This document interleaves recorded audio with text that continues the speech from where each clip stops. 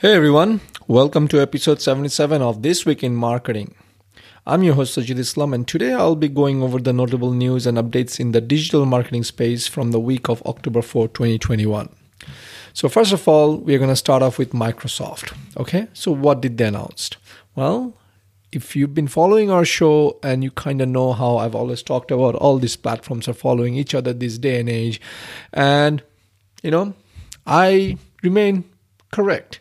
And Microsoft announced that, starting June 30, 2022, they are retiring expanded text ads and they will be replacing that with responsive search ads. Okay. And why I say I'm correct is because, a couple of 3 weeks, about a month ago, I guess, we announced in our show, we covered the announcement of Google's Google Ads that they have retired expanded text ads as well, or they're retiring expanded text ads as of 2022, in around, I think June 2022. So Microsoft just followed that, announcement. Okay, with that, the other thing Microsoft announced this week is that they are automatically going to generate remarketing lists for advertisers.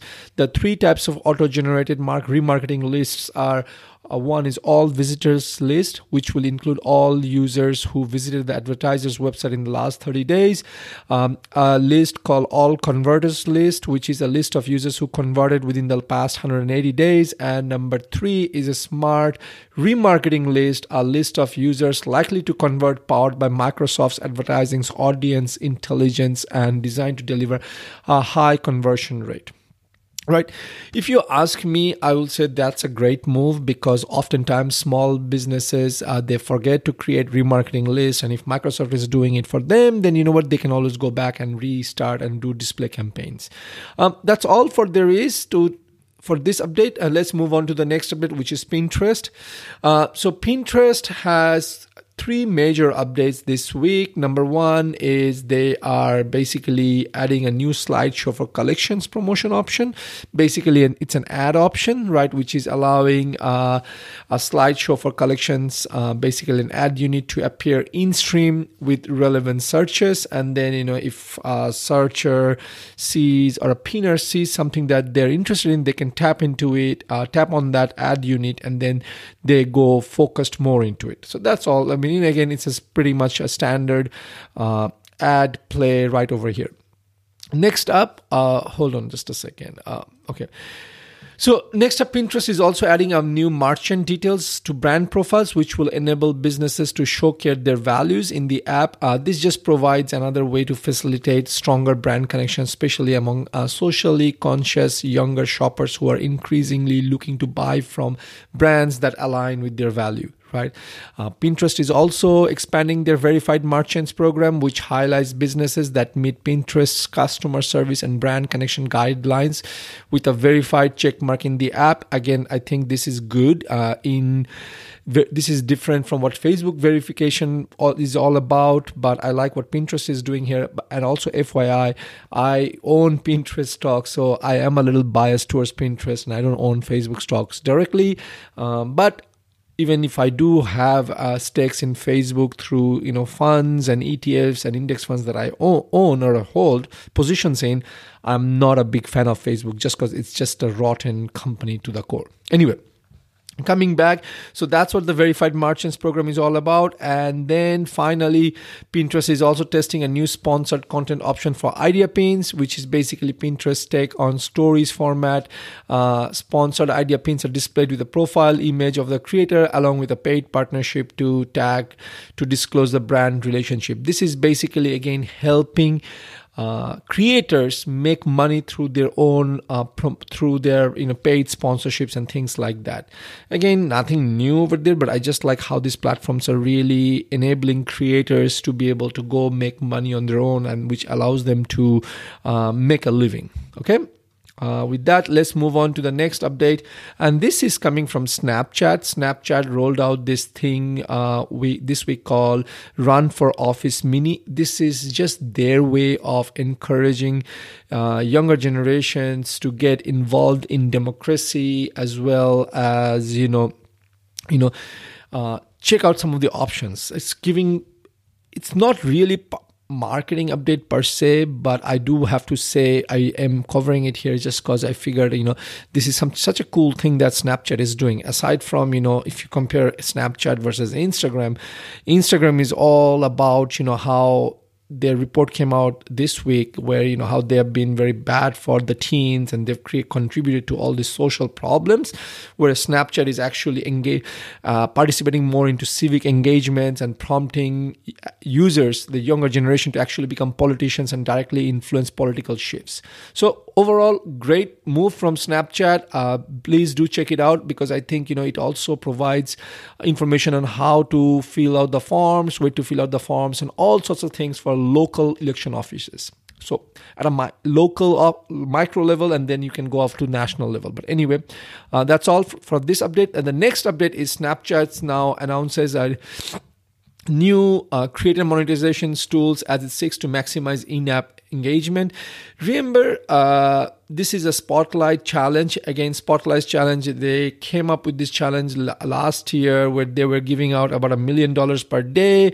And then obviously Snapchat realized, oh my gosh, this is so successful. People are using our platform, and we are paying so much. Then that program took a hit, and then obviously and I've covered this in our show as well, where I've shared that like sometimes these programs, while it sounds great at a meta level, at a high level, but when you dig deeper, you realize that people like you and I, we never get to win because we are not that that big influencer. We are not this big kahuna where we can create all sorts of things and years of experience. We get we don't get the encouragement to do it. We get discouraged, and as a result, only the top earners are doing it. With this new program, what they're saying is, guys like you and I have a chance. That's what it is all about. But I'm not going to go too deep into it. It's just that, from Snapchat, from a platform perspective, it's making some moves, which I think is going to pay dividends down the road in terms of, user engagement, more users, things like that. So if Snapchat is a platform you're considering, then definitely you should look into this platform, as well as, look what Snapchat is going to do with this, creator challenge. Okay. With that, the next update for this week is from MailChimp. MailChimp is something we generally do not cover in our podcast. However, this is such an update that I think, I must cover it, right? Why is that? Because this podcast is all about helping the small SMBs, small, medium-sized businesses, be informed and be able to grow with the least amount of resource, right? That's why I do this podcast. So MailChimp, basically the email marketing platform, has announced new functionality to help optimize email campaigns. They're launching this thing called Content Optimizer that will recommend specific improvements to email campaigns based on AI-driven comparison of the content with best content practices gleaned from MailChimp's billions of marketing data sets. Right. So what will Content Optimizer do? It will make recommendations relating to readability, typography, call to action placements, and compliance with brand standards. I don't know about you. I'm sold. And by the way, we use MailChimp for our email programs, and I'm so glad we are using MailChimp. Maybe other platforms have it. I haven't heard about it, but I don't think anyone has done this solution. Now, you could say and argue that, Sajid, it's artificial intelligence is 100% not there. But, small businesses like ours, even if we get a 10% increase, that's a great increase for us, right? So I will take it any day over 0. 10 is better than 0 is all I will tell you, right? So definitely check it out. And if you're on MailChimp, you should be excited. Next up, Twitter Professionals are now available to more businesses. Initially, it was rolled out to a small test group. Twitter Professional Profile is a free upgrade to standard profiles, which is available as an option to those with professional accounts. And you can use a professional profile to display information you are not able to showcase on a standard profile, such as you'll be able to show your business location, hour of operation, method of contact. You can actually have enhanced features. Right now, the only two enhanced features are like, signing up for newsletter as well as shop modules. Twitter is saying they're going to work on other features that are going to roll out in the coming days or in the near future.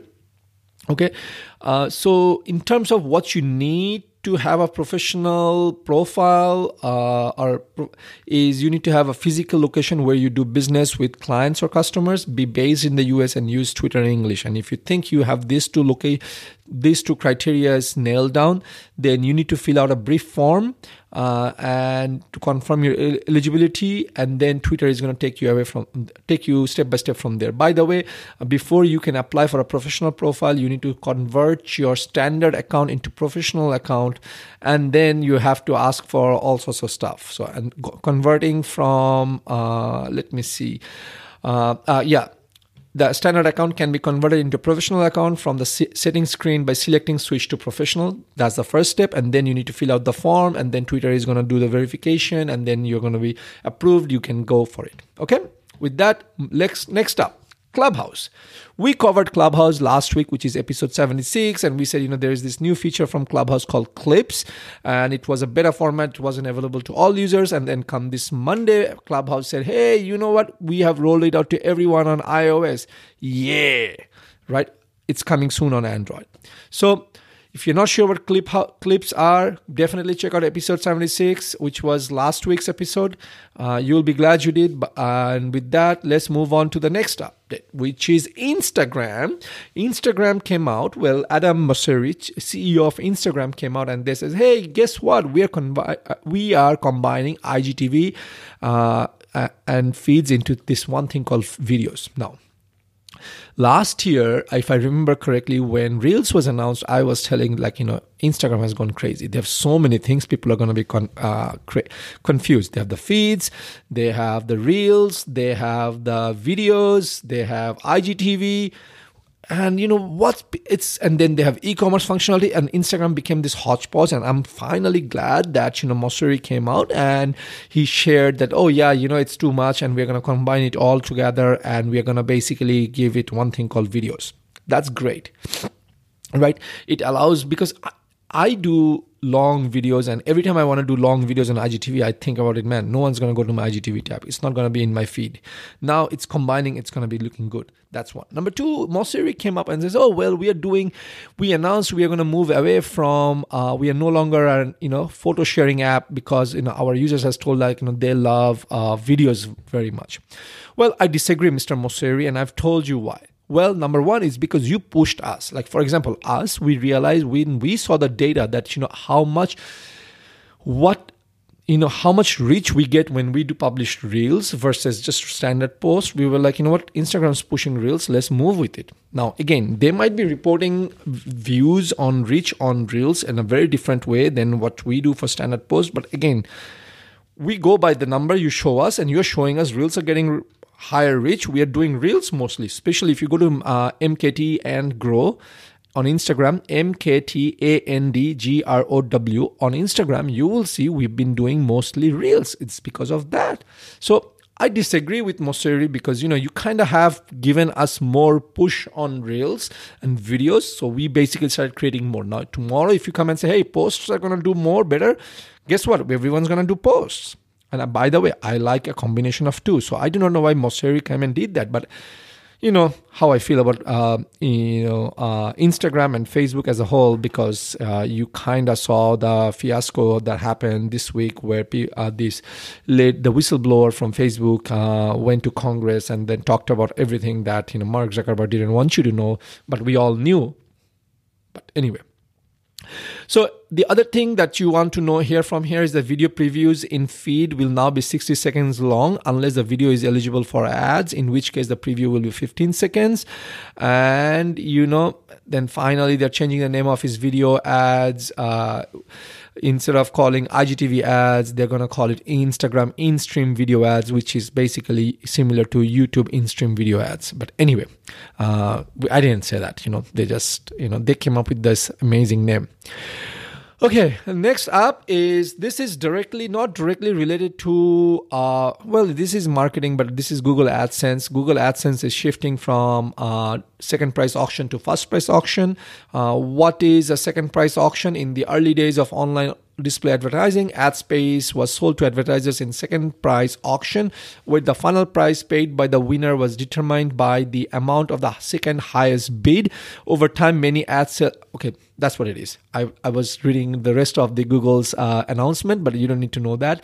Where this affects us right now is that if you are running display ads and you thought you are in a second price auction, you are no longer second price auction. So previously, if two brands were bidding $5 and $6 respectively for an ad slot, the winning bidder ended up paying $5.01. Under a first price auction model, however, the winning bid would be the full top bid, so the advertiser would pay $6 for the impression. Yay! More money for Google and publishers, but you and I are going to get paying more. So that's one thing for Google Display Ads. The second thing is that Google will probably may bring this to Google Search Ads in the near future. Just be forewarned. I hope, and you can never say, hey, I didn't know that. Okay.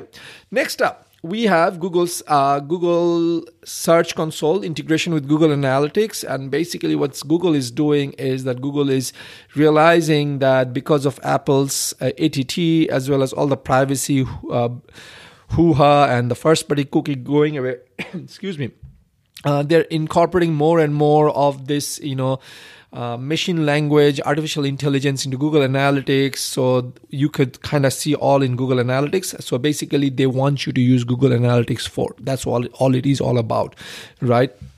And also they're putting data-driven attribution with no minimum threshold to Google Analytics.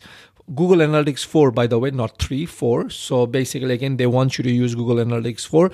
Google Analytics 3 they still haven't announced the end of support of it, but Google is really pushing and adding these new features in Google Analytics 4. So if you ask me, I would say start using both. For marketandgrow.com, we use both on our website, and we're slowly phasing into Google Analytics 4. So, and if you do not know much about data-driven attribution, so definitely listen to our last week's episode 76, where we covered data-driven attribution, because you'll be glad you did. Okay. And with that, I think that's all for what Google is saying about Search Console integration and new data-driven attribution modeling in Google Analytics. Lastly, we have for this week is YouTube is looking to help advertisers tap into the rising consumption of YouTube content on home TV sets with the expansion of video action campaigns to connected TV, also known as CTV placements, right? Or CTV placements. Video action campaigns now include CTV inventory to help advertisers reach new customers and drive more online sales. So what does that mean in layman's term? Well, what it means is that now you and I, the small fishes, would be able to advertise our brands and things on big screen TVs as if we are, advertising on TVs. That's great. Now, one thing I will tell you is that please be careful though, because I don't think people really are watching TV. They're going to really jump onto your website in the middle of the show. But this is a very good brand building things, right? Brand building, top of mind exercise, if you ask me, because that's how I think the old days TVs worked. So that's what it is. Other than that, nothing else from these announcements. But if you want to read more, obviously there is our show notes where I have all these details written up, how it works, what it means, and things like that. Definitely check out our show notes.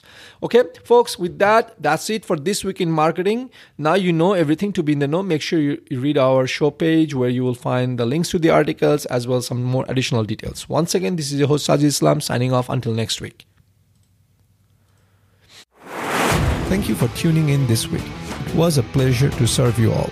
Hit the subscribe button so that you remember to sign on next week. Same place, same time for another round of This Week in Marketing.